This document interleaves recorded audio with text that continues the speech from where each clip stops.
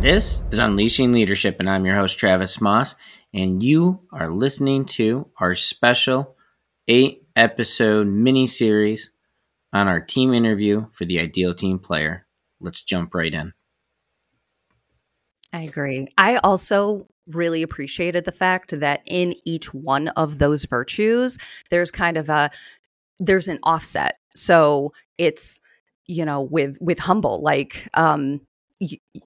it's humility is essentially the underlying piece of it, but it can go too far. So if you don't have confidence, if you don't have some of those things, that's also problematic, because then it's just going the opposite way. In every single virtue, it talked to kind of what the opposite, in that it can go to a bad degree. And I really liked how they went through that.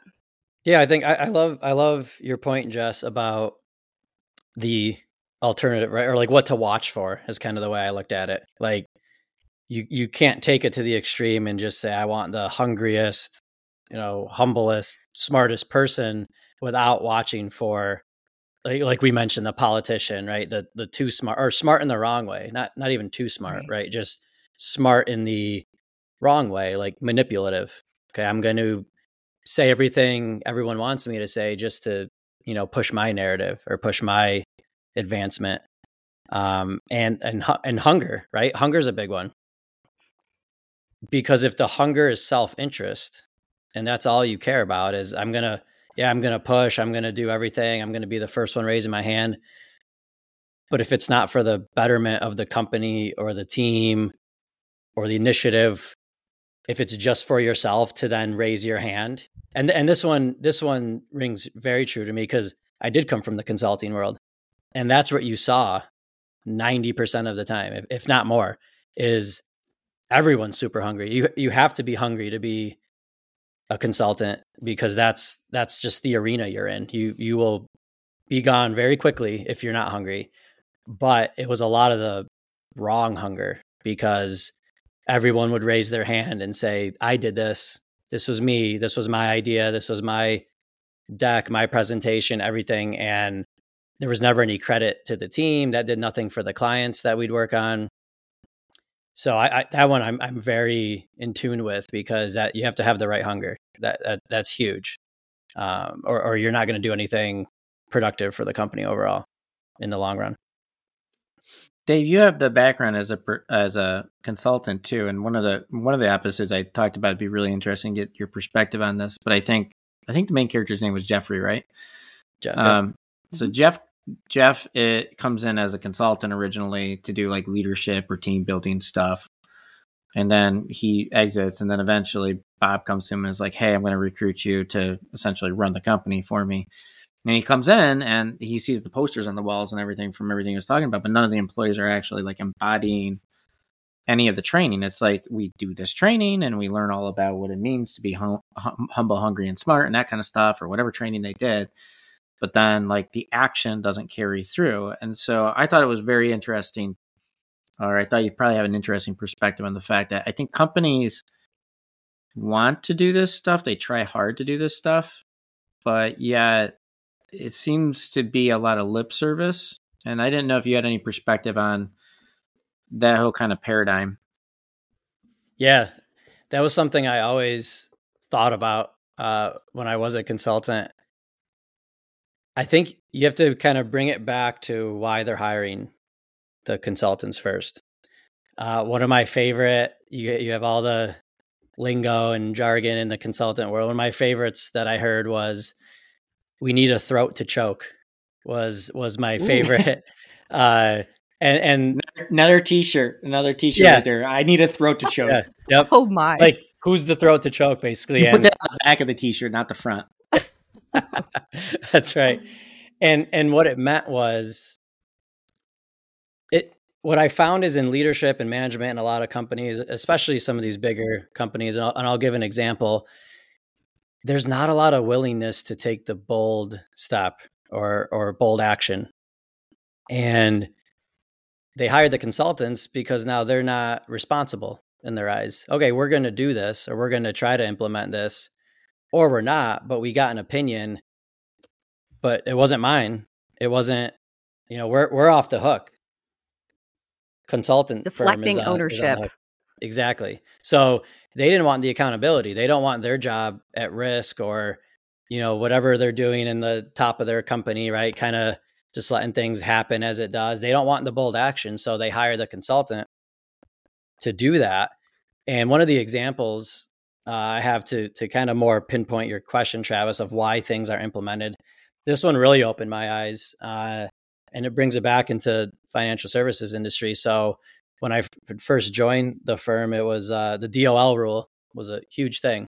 So we were working on several of the broker dealers, millions of dollars of work being done here, and a lot of, you could change this compensation structure, you can change these procedures, whatever, right? A whole strategic plan of how you can change your business to, basically be bulletproof from this, right? Like you can operate and not have a worry about any rule that goes into effect. They never had any intention of doing it. I remember sitting at the table when it was like the final readout, and they basically said, great work. We love this. Now we have this documented that we considered this option. We can't do this in our business because we'll lose all of our advisors. They'll go somewhere else, and we just can't do it. We're too big. We're not agile enough. But thank you, because now we can document that we looked at this and it does not work for our business model. And again, we would be the throat to choke if they came back and said, why didn't you implement any of this? Well, we couldn't. It was our business. They didn't do a good job of presenting an option that was actually feasible for us to do.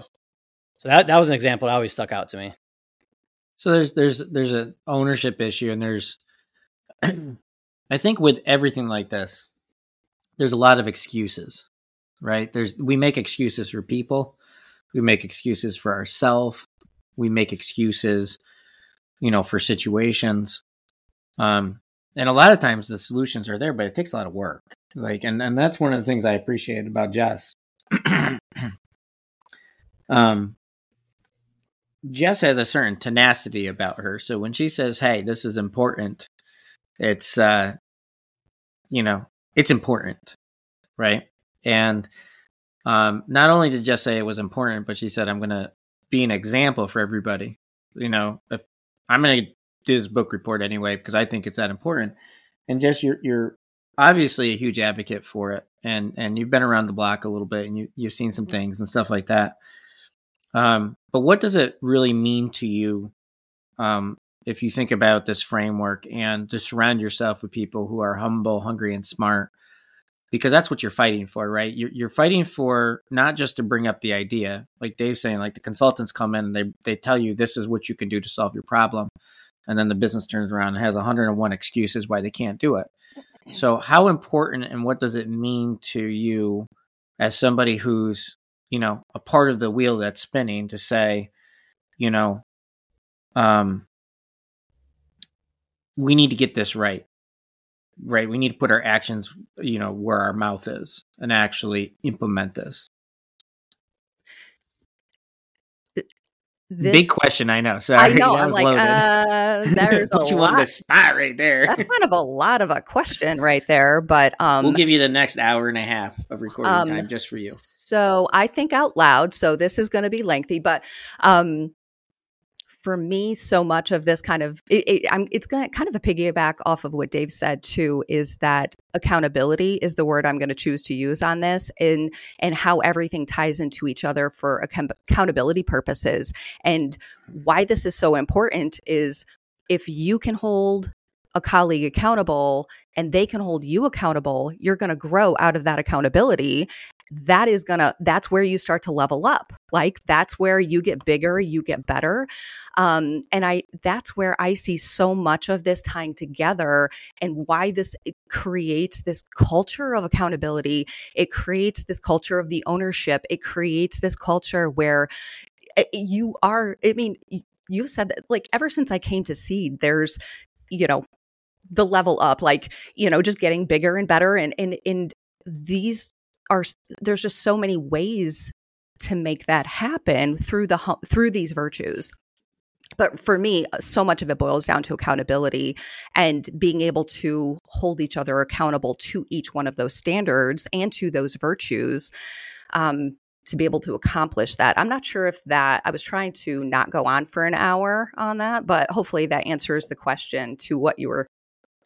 That was pretty incredible. And I think one of the things that we've bought into, and I know Dave and I worked very, very hard in both our recruiting and our messaging internally, is, and I think it was always there, but I think this has given us some of the vocabulary needed to emphasize it, and maybe a little bit of a roadmap, is personal and professional development. Yeah. And what you said with accountability and responsibility, if we can help people be more accountable, they can level up. And that's personal and professional development. And so what you're saying is in this framework, we can help people become better, Yes. better people, better professionals. And my take on that is that's a leading indicator. That is, better people equal better results. I mean, just hands down, if there are better people in every position, you're going to have better results, because when people are feeling, or when they're empowered, or when they're, and we did a whole episode of empowerment, but when people are holding themselves accountable, holding each other accountable in a non-threatening way, we fix a lot of the problems. We can address the problems. We can't have a conversation if one party is crossing their hands and not willing to look at themselves and how they're participating, right? So we've got to have the guard down to be able to have these discussions so that we can make improvements. And by being more accountable, we let people, or we emphasize to people, it's your job to help make things better for yourself, for your colleagues, for your clients, for your community, for your family, whatever it is. It's your job to not complain and be a victim, right? To actually be out there and say, hey, I want this to be great. I'm going to be a part of making it great, no matter how scary that seems.